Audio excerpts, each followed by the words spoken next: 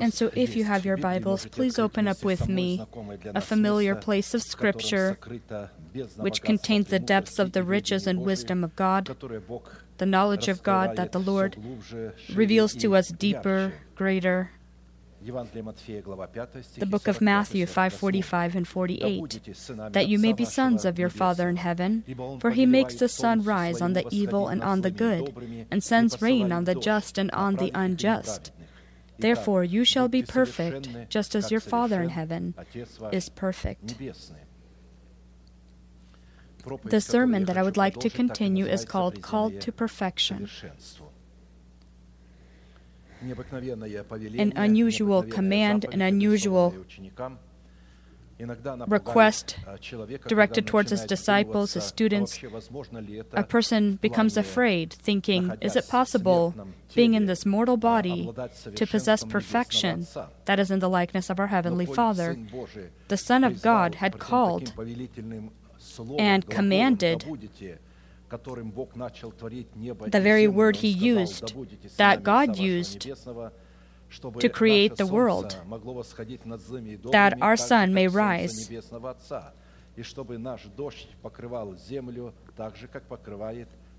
over the evil and the good, and the rain pour upon the just and unjust. The sun of the Heavenly Father shines upon the righteous and unrighteous differently. So the one it curses and the other it blesses. Rain is also poured out differently. The righteous it blesses, but the unrighteous it curses. He makes the sun rise on the evil and on the good, and sends rain on the just and unjust. And so as it is written that he pours out one for punishment and one for mercy in the book of Job. Relevant to fulfilling this required commandment, we stop to study the purpose of the righteousness of God in the heart of a man, specifically the goal that the righteousness of God abiding within our heart is called to pursue, and in part the purpose of the righteousness of God within our heart, received by us in the two broken tablets of the covenant and established in new tablets, allowing God the ability to give us the promise to be heirs of peace not by the law but by the righteousness of faith, like he gave it to Abraham and his seed. Romans 4, the book of Romans 4:13. For the promise that he would be the heir of the world was not to Abraham or to his seed through the law, but through the righteousness of faith. We've noted that the covenant of peace, identified as the inheritance of peace, is called to abide within the heart of a man and is evidence of the fact that we are children of God. Therefore, the inheritance of peace present in the covenant of peace is actually the treasury of our hope in God, containing the complex of all of the promises of God. When accomplished, this is the goal of the given to us righteousness. Therefore, it is righteousness by the means of the peace of God contained in the covenant of peace that can and is called to guard our hearts and minds in Christ Jesus.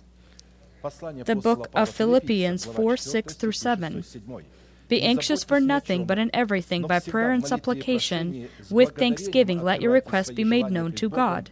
And the peace of God, which surpasses all understanding, will guard your hearts and minds through Christ Jesus. So to better learn and understand the purpose righteousness pursues, bringing about the inheritance of the peace of God and understanding the conditions outlining the way our righteousness needs to garment itself into peace to satisfy the requirement of being perfect, as our Heavenly Father is perfect, we have come to the necessity to look at four classical questions. What are the qualities of the peace of God in Scripture, called to guard our hearts and minds in Christ Jesus? What power does the peace of God have within the relationship of God with man and man with other men? What conditions do we fulfill to be clothed into the peace of God, called to guard our minds, and the signs by the signs that were to determine that we have the peace of God within our heart? If a person has not died for his nation, for his house, and for his corrupt desires, then his justification which he received in salvation by faith in Christ Jesus in the format of a guarantee will never convert into righteousness by which he would be able to receive and be clothed into the promise of peace to then bear fruits of peace in his righteousness. And furthermore, not dying for their nation, house, or corrupt desires, the promise of peace will be taken from them, giving them the right to be called sons of God. Beware that no one take your crown. It is written in Scripture, the promise of peace is that very same crown. Blessed are the peacemakers, for they shall be called sons of God. Matthew 5:9. According to the above-mentioned words of Scripture, the word blessed are the peacemakers, where it's talking about the fruit of righteousness being the equivalent of the peace of God within our heart, is evidence of the fact that we are sons of peace. This serves as grounds for God so that He may lead us into the inheritance of His Son, so that we would share with Him the fulfillment of all that is written about Him in the laws, prophets, and psalms. Because the justification that we receive by right of our birth from the seed of the word of truth has converted into righteousness, with which we became able to bear the fruits of peace within our relationship with God and with those all around us. Hebrews 12:14, pursue peace with all people, and holiness, without which no one will see the Lord. If this and holiness would not be there, then of course you could say that we can have peace with all people. But when peace is accompanied by holiness, then we know that in accordance to Scripture, it's talking about a form of unique and supernatural peace that is only able to function within the boundaries of holiness, or be a demonstration of holiness. These outlined and identified boundaries of holiness are the commandments of God. Apostle Paul writes, Romans 12:18, if it is possible, as much as depends on you, live peaceably with all men. It is not always, again, possible. Therefore, the peace that we demonstrate out of the boundaries of holiness and not as an expression of holiness is actually lawlessness, for which we will be required to pay a price of eternal life. It is, in accordance to Scripture, it is impossible and criminal to have peace with the unclean and the lawless who support the unclean, that in their time accepted the truth, but afterwards left their church and turned away from the holy commands that were given to them. The very fact of their rebelliousness and resistance of the words from God's delegation that are placed over them testify of the loss of peace in their heart and member them to the category of the wicked. But the wicked are like the troubled sea when it cannot rest, whose waters cast up mire and dirt. There is no peace, says my God, for the wicked. Isaiah 57:20-21. Speaking of the Antichrist that everyone's so afraid of and waiting for, and that they're trying to figure out, people don't understand one thing. Apostle John writes, there are many antichrists in the world, and he also says where they come from. They came from us. And in this way, they came from us, but came out from us. And in this way, they've told us that they were never part of us. How many people leave the church? It's not important what church. They leave incorrectly. They leave condemning the church, not agreeing with the church, and considering them lost. I understand that there are entire movements, entire churches that are lost, but you need to check according to Scripture, are you lost or the church is lost? And if you came out, then as Cain, he made a criminal act and then went to worship God, and all of his descendants, and all marched to hell. The same thing here, when they leave or come out of the church incorrectly, criticizing, inspecting the word, and thinking that it's wrong. I'm sorry. How could you determine? Who are you? According to Scripture, God will never give one specific member how to determine good and evil. This is given to those people whom God has placed so that they be representatives of His word, from where the eternal life comes. And suddenly these people have taken upon themselves the responsibility to be inspectors and determine what's good and evil and what's good and right. not even knowing the Scriptures, not studying the Scriptures, just taking one, two, or three places as if they know.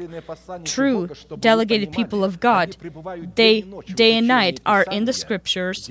They are day and night receiving revelations for them.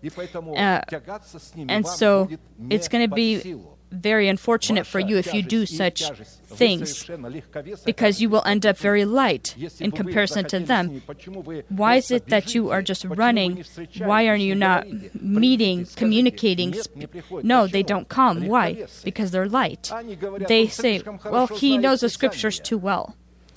It's dangerous to speak with him. He knows the Scriptures too well.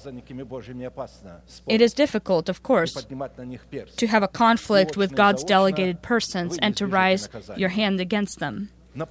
In the previous services, we in a specific format, as much as the Lord has allowed in the measure of our faith, have already looked at the first three questions and stopped to study the fourth question. By what signs are we able to examine ourselves that we are sons of peace, as well as the sons of God, called to share the inheritance of Christ contained in the laws, prophets, and psalms? As it is written, Matthew 5:9, Blessed are the peacemakers, for they shall be called sons of God. And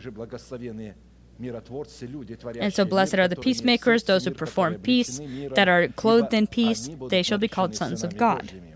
We've noted that the limits or boundaries of holiness within which peacemakers, similar to their Heavenly Father, perform peace are the boundaries of the commandments of the Lord in the format of the elementary principles of Christ. The tool by which the sons of peace perform peace within the boundaries of the commandments of the Lord is the righteousness of their faith. We've already looked at 6 signs by which we need to determine and examine ourselves as to whether we are sons of peace. And before we begin to study the 7th sign, I, in short formulations, will remind us of the previous 6 signs that were the subject of our study in the previous services.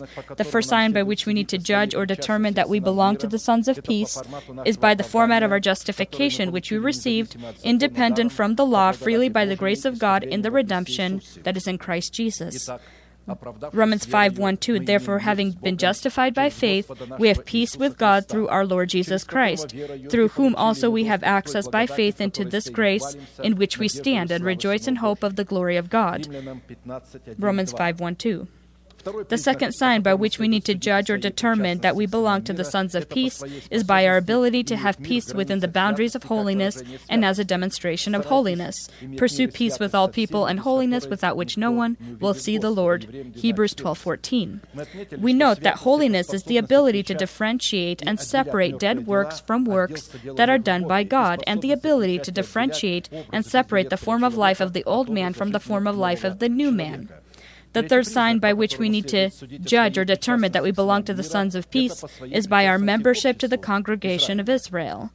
Therefore remember that you, this is Ephesians 2:11-16, therefore remember that you once Gentiles in the flesh who are called uncircumcision, by what is called the circumcision made in the flesh by hands, that at that time you were without Christ, being aliens from the commonwealth of Israel, and strangers from the covenant of promise, having no hope and without God in the world. But now in Christ Jesus you, who once were far off, have been brought near by the blood of Christ, for he himself is our peace, who has made both one, and has broken down the middle wall of separation, having abolished in his flesh the enmity that is the law of commandments contained in ordinances, as to create in himself one new man, the Gentile and the Israelite nations, from the two to create one man, thus making peace, and that he might reconcile them both to God in one body through the cross, thereby putting to death the enmity. And so all Jews that will hate the teaching of Judaism, the teaching of Christ, and will confront Christians, will perish. All Christians who will hate Judaism and will have a negative attitude towards the nation of Israel will also perish. Because peace, God has created by uniting these nations, and in this unification, He creates peace in one person, in Christ Jesus. The fourth sign by which we need to judge or determine that we belong to the sons of peace is the pour of the Holy Spirit upon the wilderness of our heart, which will become a fruitful field that will be counted as a forest. And we know that a wilderness within our essence is one place, this is our body. Our spirit and our soul are not the wilderness. There the Lord is. But in the body is the law of sin and death, and it is a dry wilderness. And here it talks about the fact until the Spirit is poured upon us from on high, and the wilderness becomes a fruitful field, and the fruitful field is counted as a forest. The fruitful field will be so large, it will be as a forest. Then justice will dwell in the wilderness, and righteousness remain in the fruitful field. The work of righteousness will be peace. And so in the body, a person will begin to bear fruit, and in the body will be righteousness. And the work of righteousness will be peace, and the effect of righteousness, quietness and assurance forever. My people will dwell in a peaceful habitation, in secure dwellings, and in quiet resting places. Isaiah 32:15 through 18. The fifth sign by which we need to determine that we are a part of the sons of peace is demonstrating zeal for God, where we prevented the sons of Israel from being destroyed. Then the Lord spoke to Moses, saying, Numbers 25:10 through 13, Phinehas, the son of Eleazar, the son of Aaron the priest, he turned back my wrath from the children of Israel, because he was zealous with my zeal among them, so that I did not consume the children of Israel in my zeal. Therefore say, Behold, I give to him my covenant of peace. And it shall be to him and his descendants after him a covenant of an everlasting priesthood, because he was zealous for his God and made atonement for the children of Israel. We know that the symbol of the sons of Israel are the symbol of the redeemed by God nation. God redeemed our spirit, our soul, and our body. And this redemption perfectly works in the spirit of a person when he is born from God. His spirit is already redeemed, and there the Lord lives. Further, we receive a renewed mind, and our body then is still not redeemed, not adopted.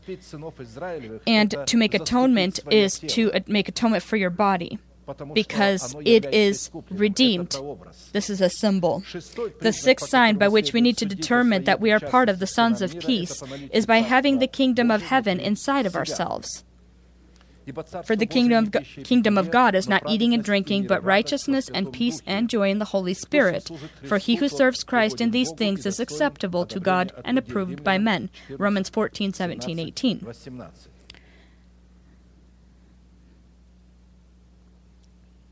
And so now the seventh sign by which we need to determine that we are part of the sons of peace. And it is by the ability of clothing yourself or your essence into the holy and selective love of God. The holy that is selective. If it's holy, what does holiness do? It separates. Here I'm talking about those people that still are against the selective love of God. Because the word holy or selective is the same. If this love is holy, it is selective, and if it's not holy, then it's tolerant, it's not selective. But above all these things, put on love, which is the bond of perfection, and let the peace of God rule in your hearts, to which also you were called in one body, and be thankful. Colossians 3:14-15. It is by the presence of the selective holy love of God within our heart that we are able to determine the reign of the peace of God within our heart. Before we are clothed into the selective love of God, it is necessary that this holy love of God be poured into our heart by the Holy Spirit. By itself, the selective love of God is an uncomprehendable for our mind goodness of God or virtue that belongs to God. Since the selective love of God, which is the goodness of God, contains concealed good, great, eternal, and ungrasping for our mind goals of God, called to build a unique and peaceful relationship between God and His children. He has made everything beautiful in its time. Also, He has put eternity in their hearts, except that no one can find out the work that God does from beginning to end. I know that whatever God does, it shall be forever. Nothing can be added to it, and nothing taken from it. God does it that men should fear before Him. Ecclesiastes 3:11 and 14. Here it's talking about the fact that you can't, with your mind, fully grasp all of the works of God. God's work of love with it, regarding His children. Apostle Paul spoke about the selective love of God that passes knowledge. This love is demonstrated in Christ Jesus. Apostle Paul says that comprehending or clothing yourself into the love of God is called to fill us with all of the fullness of the peace of God. Ephesians 3:16 through 19, that he would grant you according to the riches of his glory, to be strengthened with might through his Spirit in the inner man, that Christ may dwell in your heart through faith, that you, being rooted and grounded in love, may be able to comprehend with all the saints what is the width and length and depth and height, to know the love of Christ which surpasses understanding, that you may be filled with all of the fullness of God. The phrase, that you, being rooted and grounded in love, may be able to comprehend with all of the saints, is the condition for clothing or for comprehending the selective love of God with your heart. This phrase indicates the necessity to find the narrow gate in the form of a good wife, who symbolically is the bride of the Lamb. These are all of the saints that are included in the category of God's chosen flock. He who finds a wife finds a good thing and obtains favor from the Lord, Proverbs 18:22. When I heard before this place of Scripture only was read during the time of matrimony, and so that you will receive favor. Favor is grace, and so you think that if you married a Christian person, you received God's grace, then why did Christ need to come and die if a person can receive grace from God just by getting married? Obviously, it's talking about a good wife by whom we can receive grace from the Lord. It's talking about the bride of Christ, the chosen by God flock. We can receive the grace of God, but we can't receive it out of the church, out of the body of Christ. It's talking about the bride of the Lamb, the chosen by God flock. To find a good thing and to obtain favor from the Lord is to discover the treasure of the kingdom of heaven upon your field. And understandably, the symbol of this field is our body that is under the control of the law of sin and death, and to allow the resurrection of Christ to reign in our body, it is necessary to sell all that you have. Therefore, finding a good wife is making a matrimonial contract or a marital union with a specific church of saints who satisfy the requirements of God's chosen flock or God's remnant. A good wife means a virtuous wife. And so good in Scripture are only those acts that a person does while fulfilling his calling, according to the revelations of the will of God that are written in Scripture. Many daughters have done well, but you excel them all. Proverbs 31:28-29. According to this proverb, we see that a virtuous wife is a church where, in their teaching about grace, they also preach about how the saints can have a peaceful, great, appealing, unlaborious, and exalted relationship with God and with each other by the means of obtaining virtue that is consisted in the selective love of God. It is this kind of relationship with God and with each other that is the foundation and definition of true virtue that consists in the selective love of God. According to Scripture, the selective love of God as true virtue that a virtuous wife possesses is kindness or goodness that is grown from knowing God. And such a virtue or such goodness grown from the seed of the Word of God is identified in Scripture as wisdom that comes from above, moral perfection, the bond of perfection, splendor, greatness, beauty, magnificence, and glory. However, to have more practical specifications when it comes to the selective love of God, we will more deeply and widely look at the character and quality contained in the selective love of God as the true virtue presented by the Holy Spirit in Scripture in the preached good news of the apostles and prophets. Grace and peace, 2 Peter 1:2 through 8. Grace and peace be multiplied to you in the knowledge of God and of Jesus our Lord, as His divine power has given to us all things that pertain to life and godliness, through the knowledge of Him who called us by glory and virtue, by which you have been given to us exceedingly great and precious promises, that through these you may be partakers of the divine nature, having escaped the corruption that is in the world through lust, but also for this very reason, giving all diligence, add to your faith virtue, to virtue knowledge, to knowledge self-control, to self-control perseverance, to perseverance godliness, to godliness brotherly kindness, and to brotherly kindness love. For if these things are in you and abound, you will be neither barren nor unfruitful in the knowledge of our Lord Jesus Christ. And so virtue, knowledge, self-control, perseverance, godliness, brotherly kindness, and love.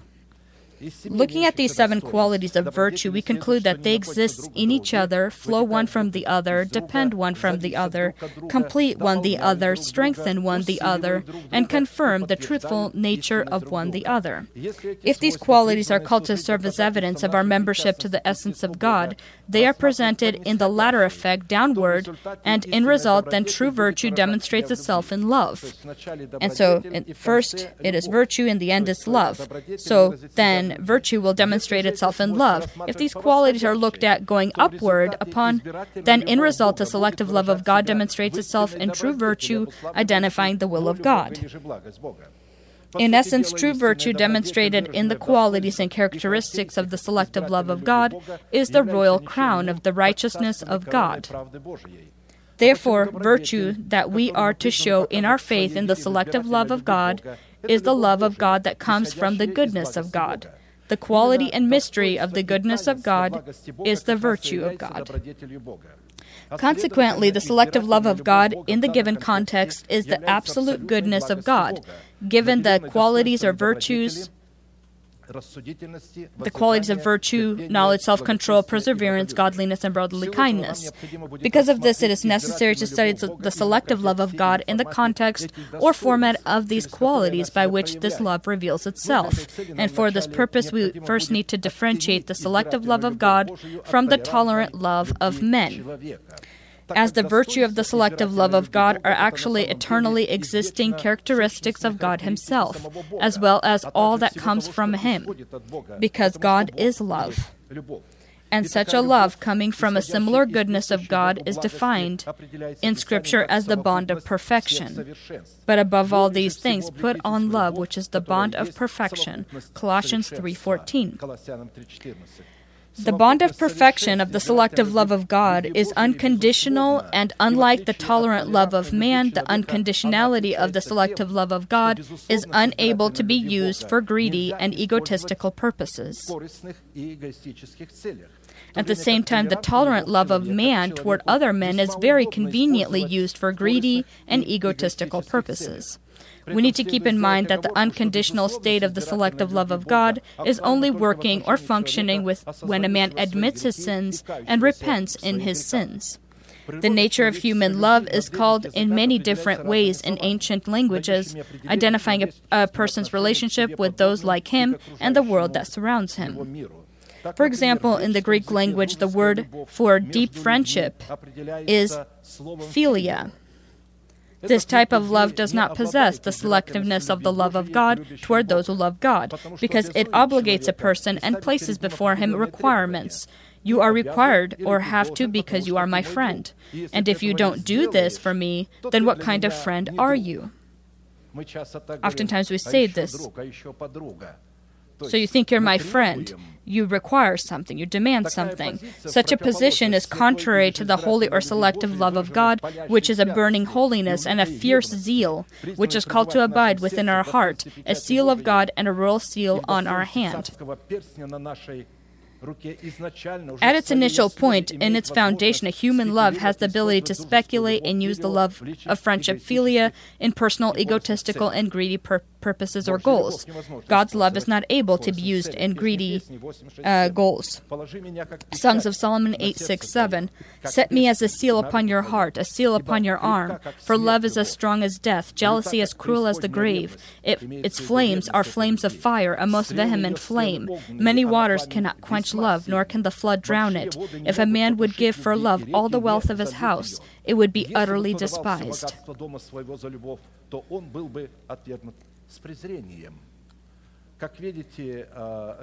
And so, again, the love philia does not possess the qualities of God's love. Friends get upset, separate, and become enemies. You didn't do this, and that's why you are like this. But God says, place my love as a seal upon your heart and a seal upon your arm. Remember that my love has a zeal, and this zeal is a very strong flame. In its quality, no waters can quench it, and nothing will. And it's not possible to kill this love for all the wealth of your house. The next word of love in the ancient Greek language is the word storge. This word identifies a love by blood or familial bonds, relative bonds. This type of love also, as the previous, has within its basis the ability for speculation and that egoism as does philia. But here it relates to relative bonds. You are required because you are my relative. You are my son, you are my daughter, you're my wife, you're my husband, I'm your father. You are required. I bore you, I disciplined you, you're required. The next form of the word for love is the word eros. This word in the Greek language means an erotic or sexual relationship between a man and a woman. It is here, unlike in any other form of human love, you will see greed and egoism that move man to find the goodwill of their partner, but with one purpose, to satisfy their sexual appetite. And finally, contrary to all of the forms of human love, identifying the essence and atmosphere of its earthly genesis, we see the magnificent and unearthly form of love that is God's. That is that in the Greek language is agape, which is poured out into the hearts of the children of God in the form of the Holy Spirit. Such unconditionality of the selective love of God can be received and passed on in no other way but upon the basis of absolute and reasonable willingness. God loves a cheerful giver, 2 Corinthians 9:7. And only then, when in men's relationships the magnificent love of God, agape, is placed priority over all forms of human love, then such an act of greed, self-interest, and egoism are disciplined by her holy and royal power.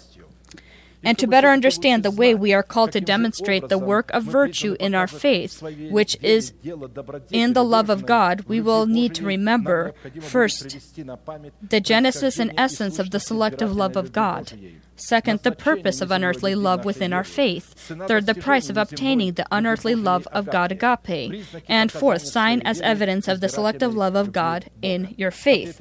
Answering these questions will help us make the proper conclusions about the presence of the peace of God within our hearts, as well as the ability to receive the love of God and be clothed in her royal and magnificent garments. First question, what qualities and identification do the Scriptures give the wellspring from which the selective love of God flows, in the atmosphere of which the peace of God can reign?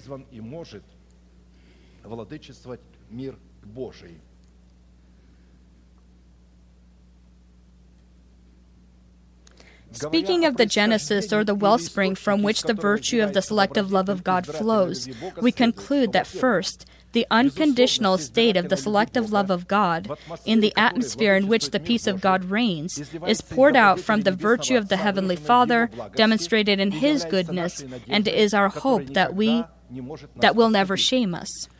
Romans 5:5, now hope does not disappoint because the love of God has been poured out in our hearts by the Holy Spirit who was given to us. We need to understand that God is presented in Scripture in His primal or original nature as good or in goodness. Therefore, the goodness of God is the virtue of God that is poured out from God unconditionally in His selective love. And this surpassing of all of our understanding goodness of God identifies the moral essence of God as well as His great and good goals, identifying His will, good, acceptable, and perfect. And the unconditional state of the selective love of God is presented in Scripture in His numerous mercies, shown in His many forms of grace, prepared by Him for the redemption of His chosen people from the power of sin and death. Therefore, what is poured into our heart, the selective love of God agape, is the virtue of God where He shows His children the perfection and reign of His peace. So we, as His children, would be able to show the same exact love in our faith, in our relationship with God, and in our relationship with each other. Therefore, the unconditional state of the selective love of God is goodness or the virtue of good of God prepared and directed exclusively to His children. Luke 18:18-19. Now a certain ruler asked Him, saying, Good teacher, what shall I do to inherit eternal life? And so Jesus said to him, Why do you call me good? No one is good but one, that is God. We know that in Scripture we know that the goodness of God is the will of God, and Jesus is the fulfiller of God's will. And so the will of God, the given law of God, it comes from God. Jesus says, I am the fulfiller of God's will. And so Jesus, that's why he said, why do you call me good? There's only one who is good. In Scripture, this synodal translation, we see more than 100 places regarding the goodness of God demonstrated in his virtue. In the original text, this number is multiplied 3 times. Considering that the goodness of God demonstrated in the unconditional state of his selective love is the unconditional and undeviating will of God, the Son of God and the Holy Spirit, these are carriers and fulfillers of this unconditional and undeviating will of God. It is specifically by the means of this goodness demonstrated in his selective love, which in turn demonstrates righteousness and holiness of his truth. God teaches the sinner in the way of truth and directs the humble to his righteousness and teaches them his ways. And so Psalm 25:8-9 says, good and upright is the Lord. Therefore he teaches sinners the way. The humble he guides his justice, and the humble he teaches his ways. To be a member of the house of the Lord and to abide within the house of the Lord, identifying the boundaries of the kingdom of heaven, it is necessary that the goodness and mercy of God, demonstrated in the selective love of God, follow us all of the days of our life. Surely goodness and mercy shall follow me all the days of my life, and I will dwell in the house of the Lord forever. Psalm 23:6. According to this and other places of Scripture, expressing the selective love of God toward your nation is demonstrating the virtue of God in the form of his goodness and mercy. Therefore, the word good in Scripture, identifying the essence of God, first is identified as beneficent, virtuous, acceptable, kind, flourishing, beautiful, wonderful, prosperous, joyful, helpful, pleasant, desired, exquisite, of a favorable outcome, and favorable. And second, the character of the goodness of God, when it refers to his virtue, it notes his godly gracefulness, refinement, elegance, sophistication, a harmonious whole, completeness, consistence, proportionate, and levelness. The characteristics of goodness in Scripture indicate the moral goodness of God. Therefore, the word good usually means kind in their result, good in the absolute form, or a goodness that is obvious to all others. Second, the unconditional state of the selective love of God in the atmosphere in which the peace of God reigns is poured out from the substituting sacrifice of Christ for his church. Ephesians 5:25-27. This is again a strike upon those unfortunate people that do not agree with the selective love of God and think that his love is tolerant and that God loves everyone. Let's read Ephesians 5:25-27 and see whether he truly loves everyone without consideration. Christ also loved the church and gave himself for her, that he might sanctify and cleanse her with the washing of water by the word, that he might present her to himself a glorious church, not having spot or wrinkle or any such thing, but that she should be holy and without blemish. And so he loved his church and gave himself for her. He didn't give himself for the unclean and the wicked. He gave himself only for his children, to deliver his own. He doesn't need what is strange or foreign. He will not be dying for what is foreign or strange. He died only for his own. For those that see sin, admit to the sin, repent their sins, and leave them. Understandably, the Son of God, being the doer of the goodness of the Father, which is demonstrated in his will, loved the church and gave himself for her because of his love, as a son to his Father. 1 John 4:9, in this the love of God was manifested toward us, that God has sent his only begotten Son into the world that he might live through him. Therefore, the selective love of God, the Father, containing the eternal life of God, is revealed and poured out into our hearts by Jesus Christ, by whom God opened access to himself for all nations, including the nation of Israel. For through him we both have access by one Spirit to the Father. Ephesians 2:18. the selective love of God that was shown in the Son of God, reconciled and made peace by him, by the blood of his cross, that which is on earth with what is also in heaven.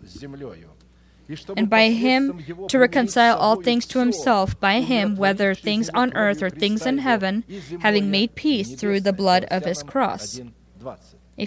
Colossians 1:20.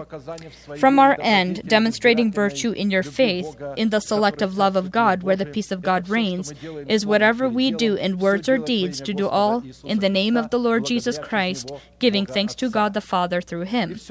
And whatever you do in word or deed, do all in the name of the Lord Jesus, giving thanks to God the Father through him. Colossians 3:17. Third, the unconditional state of the selective love of God in the atmosphere in which the peace of God reigns is poured out into our heart, not in some kind of drunk atmosphere of the feelings, but in anointing power of the Holy Spirit that promotes the atmosphere of the selective love of God and the sensing of this love.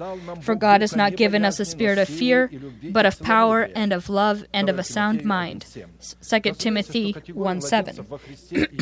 Understandably, the categories of spiritual infants in Christ Jesus are not yet able to receive the Holy Spirit in the form of their Lord, and further not able to possess the peace of God and confront the fear of man in order to get to know the power of the selective love of God.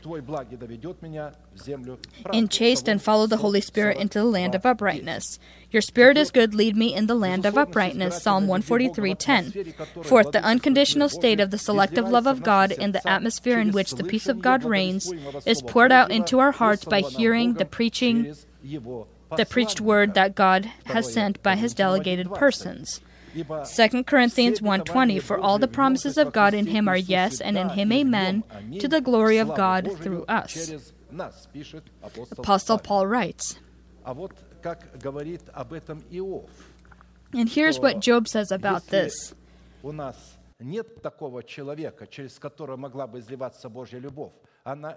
And so it's not poured out upon everyone all at the same time. It is poured out from one specific person whom God has placed as a leader, the pastor of a church, and not one that is selected in the form of a vote or someone who has placed himself.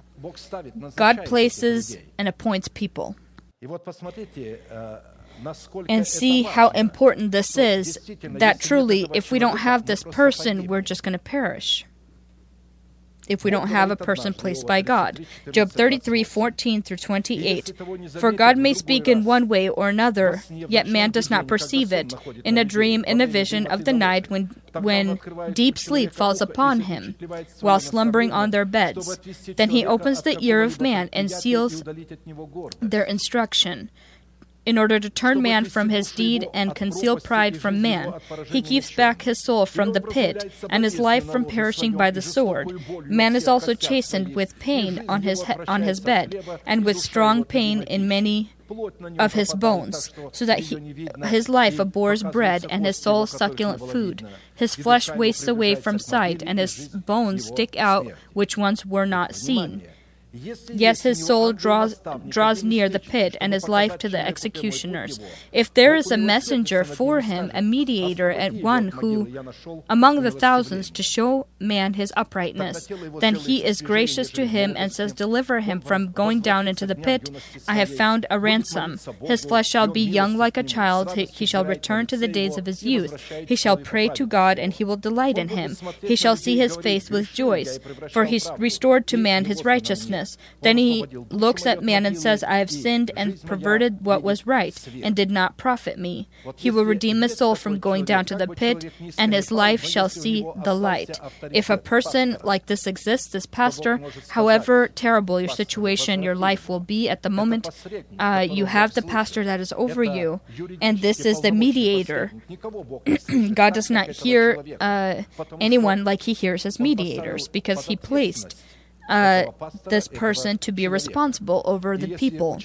And if a person keeps respect towards this person and he continues to honor him as God's delegated person, yes, I may have fallen, yes, I may have sinned, but God, by this person, can restore you. Psalm 107, 19 through 20. Then they cried out to the Lord in their trouble, and He saved them out of their distresses. He sent His word and healed them and delivered them from their destructions. We know that when God sends His word, He sends it by His prophets, by His apostles. Isaiah 39, 8. So Hezekiah said to Isaiah, "The word of the Lord which you have spoken is good." For he said, "At least there will be peace and truth in the days." And so King Hezekiah was under Isaiah, and he obeyed him, and he began to pray. God sent to him prophet Isaiah. He prayed for him, and he was healed. Psalm 119:65. You have dealt well with your servant, O Lord, according to your word. And so doing well, God does his work well, He does His goodness, and He does it by His servants, by His delegated persons. Fifth, the unconditional state of the selective love of God in the atmosphere in which the peace of God reigns is poured out into our hearts in the church, or more accurately, by communicating with the saints that satisfy the requirements of God's virtue. Who's found a good wife has found favor in the sight of God.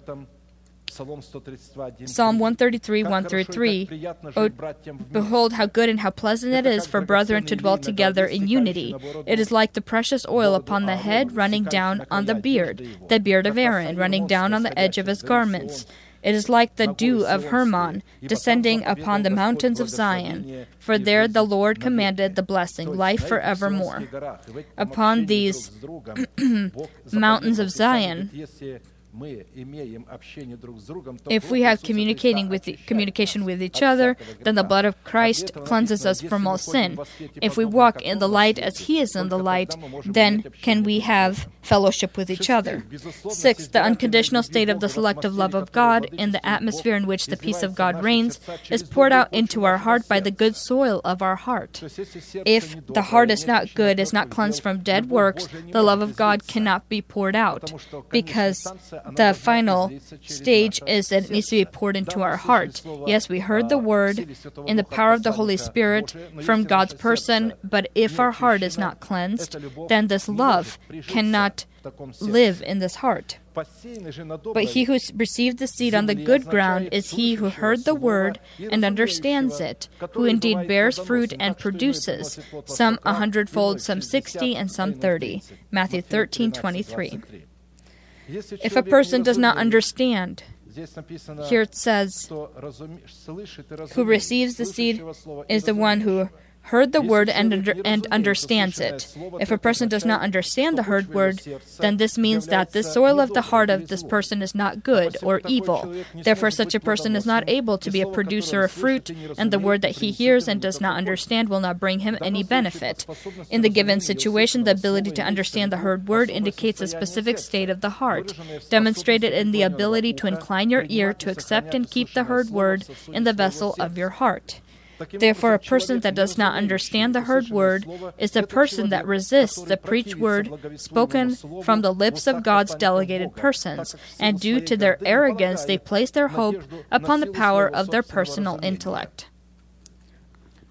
Acts 8:27-31. So he arose and went, and behold, a man of Ethiopia, a eunuch of great authority under Candace, the queen of Ethiopians, who had charge of all her treasury and had come to Jerusalem to worship, was returning and sitting in his chariot and was reading Isaiah the prophet.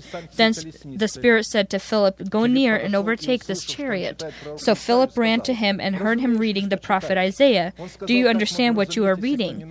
And he said, "How can I understand unless someone guides me?" And he asked Philip to come up and sit with him.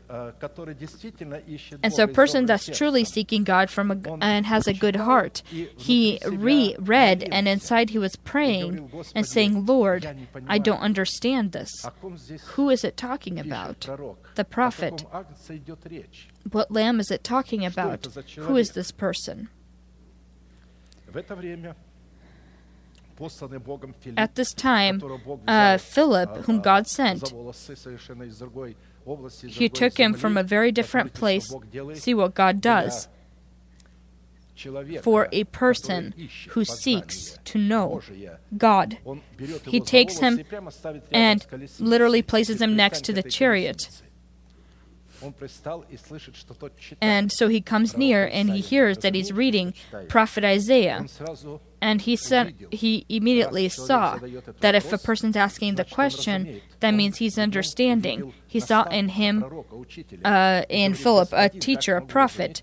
And so he said, Teacher, how can I understand unless someone guides me? And so he asked him to come up into his chariot. And after he explained to him who it was about, and he says, what stops me from being baptized? Here's water. And Philip says, if you believe from your whole heart that Jesus is the Son of God, then... And he says, do you believe? He says, I believe. And so they stopped the chariot, and Philip baptized him.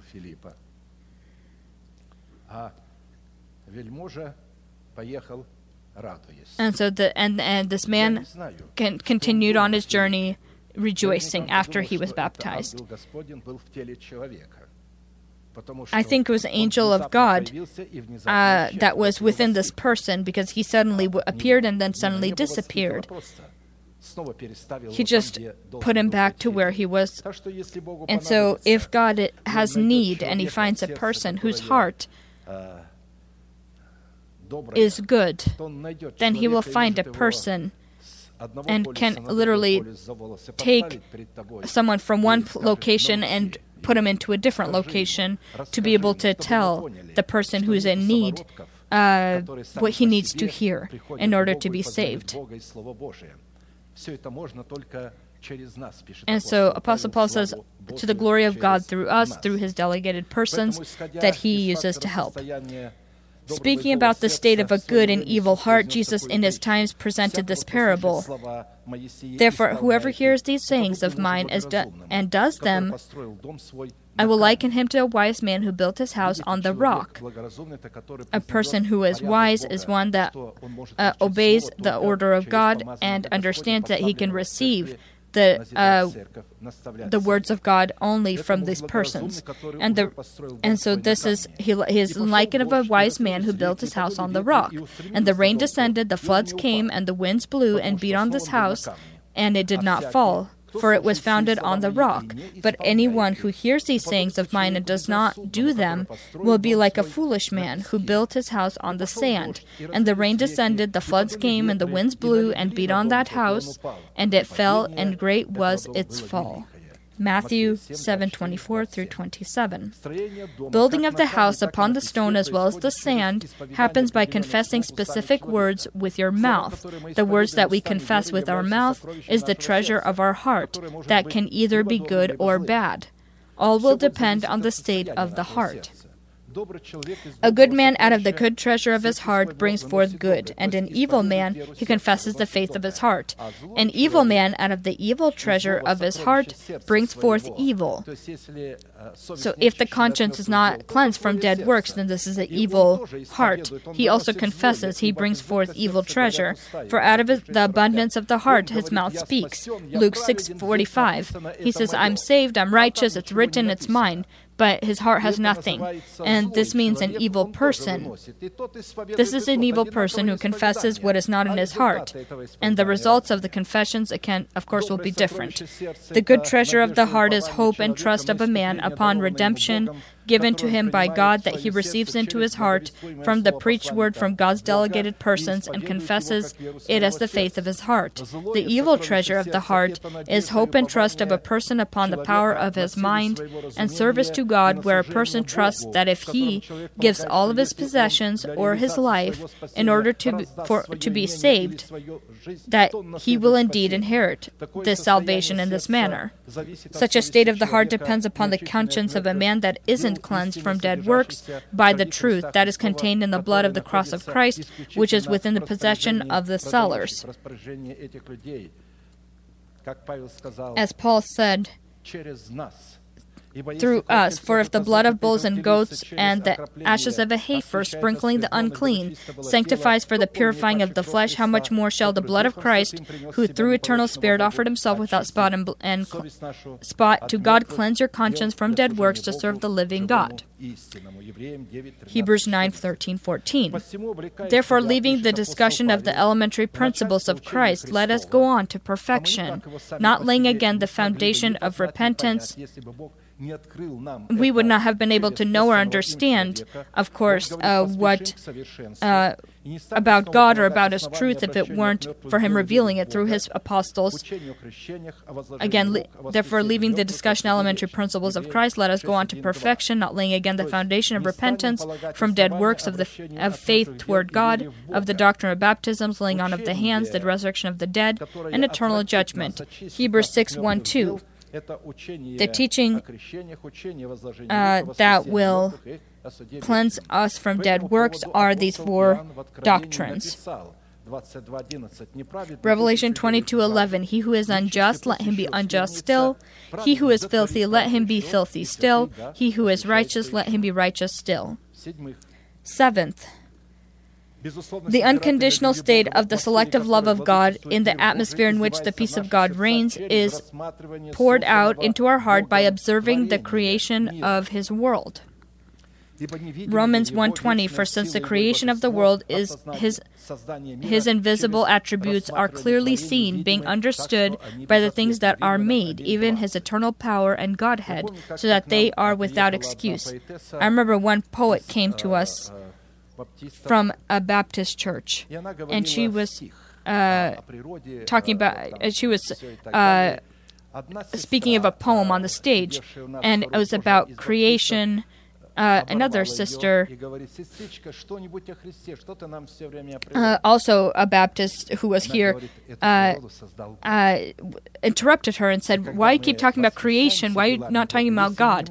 And she said, all these creations were created by God, and everything that, and she was right in that what God created has its symbols and examples, and when you're fascinated by God, you're fascinated by the works that He had done.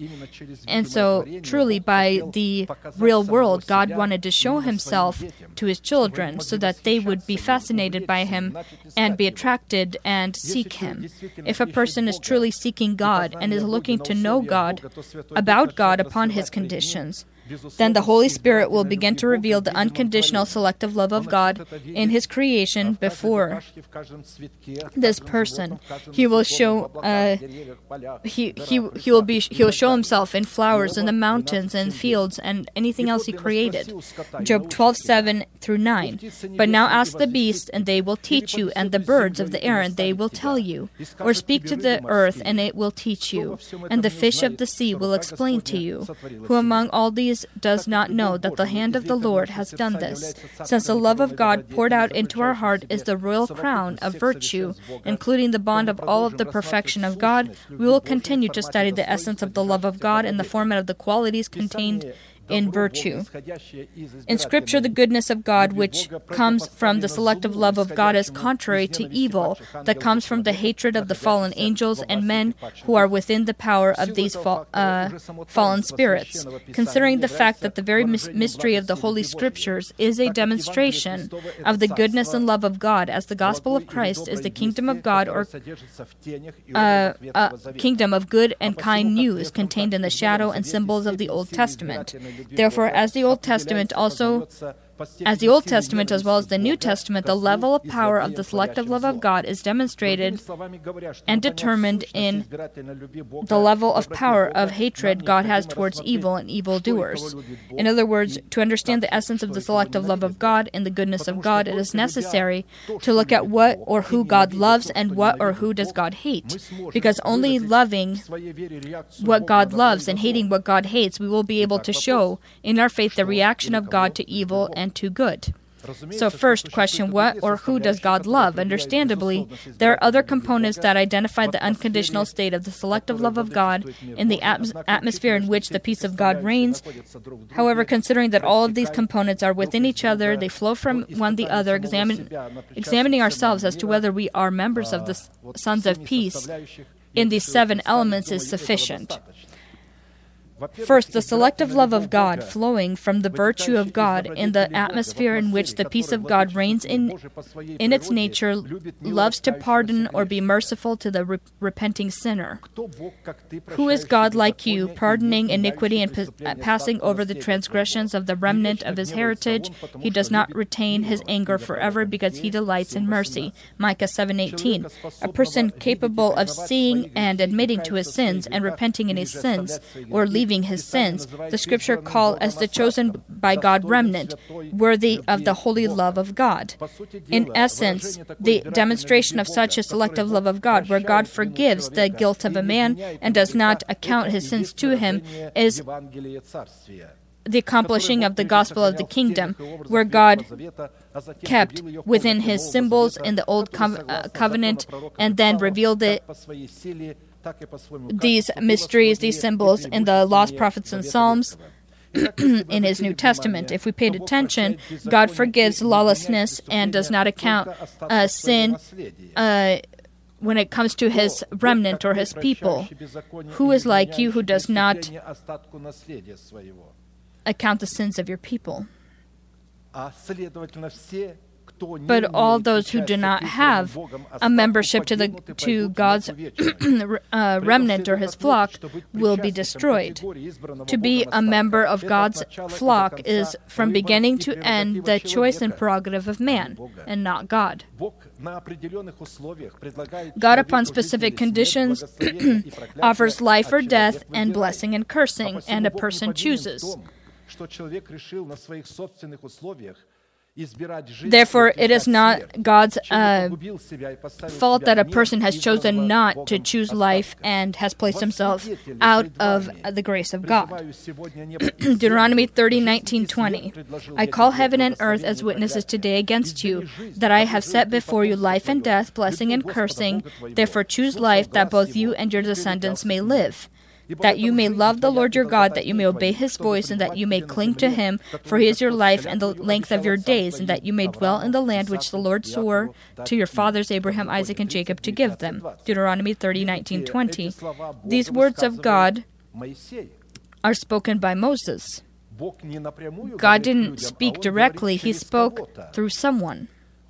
Here is one of the examples by which we can examine ourselves as to whether we belong to God's remnant or flock, to have a testimony of the rule of the peace of God within our heart.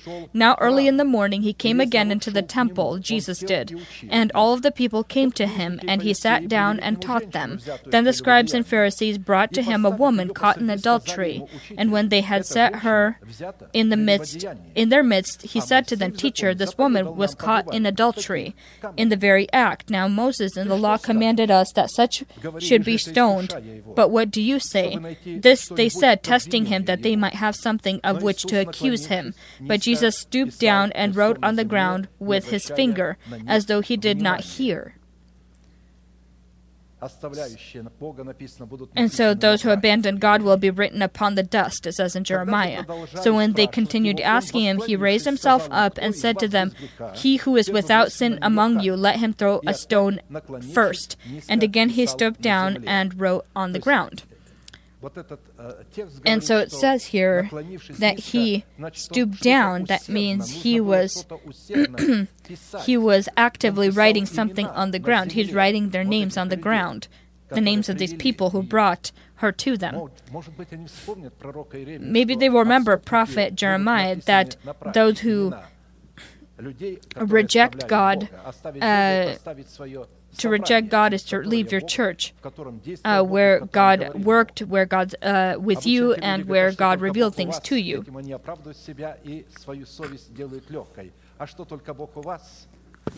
And so when they ask the questions, what God is only with you, it's interesting to me. What's surprising is when they go to the other churches, they don't ask the same questions there.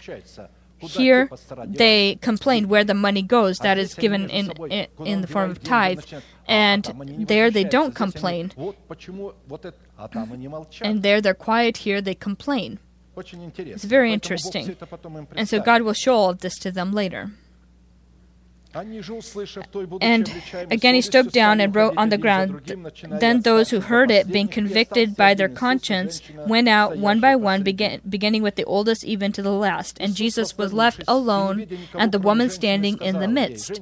When Jesus had raised himself up and saw no one but the woman, he said to her, "Woman, where are those accusers of yours? Has no one condemned you?" And she said, "No one, Lord." And Jesus said to her, "Neither do I condemn you. Go and sin no more." Then Jesus spoke to them again, saying, because he saw the state of this woman. He saw that she felt bad and was repenting inside for what she did. Then Jesus spoke to them again, saying, "I am the light of the world. He who follows me shall not walk in darkness, but have the light of life." John 8:2-12. Here's the example by which we need to examine ourselves so that we may have witness.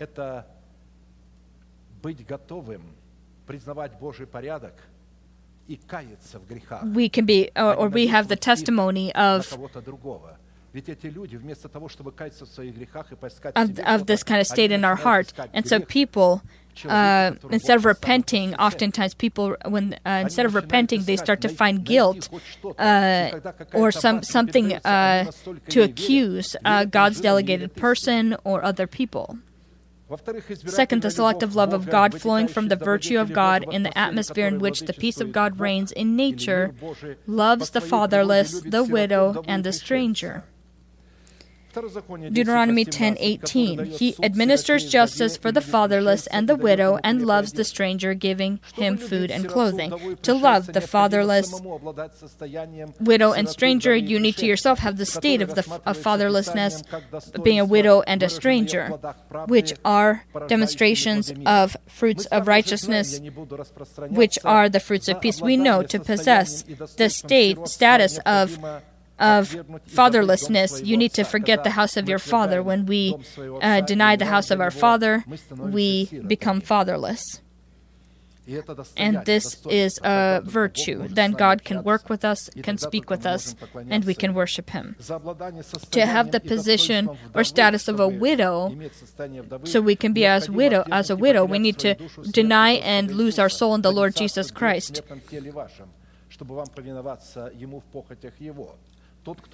And so the one that rules is master. If sin rules, then it is the master, and it rules through the soul. But when you lose the soul, then we become this widow.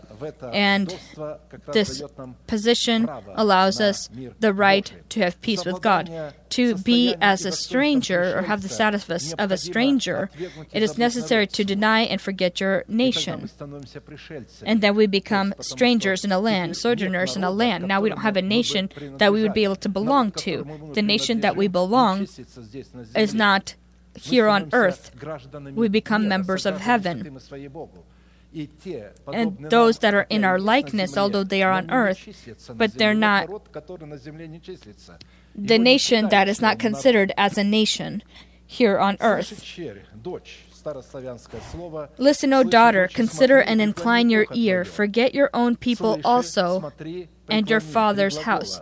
Incline your ear. So consider, incline your ear, and forget your own people also, and your father's house. So the king will greatly desire your beauty, because he is your Lord. Worship him. Psalm 45:10-11. This is also written in the book of Hebrews by Apostle Paul. If we pay the price to possess the state of a fatherless, a person that's fatherless, one who is a widow and stranger, then this will mean that we have within our heart this true peace of God. Amen. Let us bend our knees, however, who is comfortable, and we will pray. And may the Lord bless us, all those who desire to confront all sin, all fear, all illnesses, all dependencies. The Holy Spirit is upon this place to help us. We will pray for you, and we will wait for you here at the altar. The Holy Spirit is here to help you. I am going to be praying your prayer, and I ask you to deeply believe that God is for you. He is not against you. He truly can open up your heart and cleanse it from all nature of evil, cleanse your mind, deliver you from the dependence, and heal your bodies. Close your eyes. This is your secret room. Lift your hands to the Lord. Pray together with me. Heavenly Father, in the name of Jesus Christ, I come to you. I admit to my sins. I hate them. I leave them. Break these bonds of sin in me. Deliver me from dependence of sin. I want to be yours. I open up my heart. Enter in. Heal the wounds of my heart. Deliver me from all dependence of fear and shame. And right now, before heaven and hell, I want to proclaim that in accordance to your words, I am washed, I am cleansed, I am healed, I am restored, I am justified, and I am saved. Amen. Amen. Your sins are forgiven, and your trespasses in the name of Jesus Christ. May the Lord bless you. May He look upon you with His great face and show you mercy and give you peace. May thousands and 10,000s attempt to come near you, but they won't touch you. May all these blessings be upon you and upon your children and be fulfilled upon you. And the nation shall say, Amen. And now, let us proclaim our unchanging manifestation. Now to Him who is able to keep you from stumbling and to present you faultless before the presence of His glory with exceeding joy, to God our Savior, who alone is wise, be glory and majesty, dominion and power, both now and forever. Amen.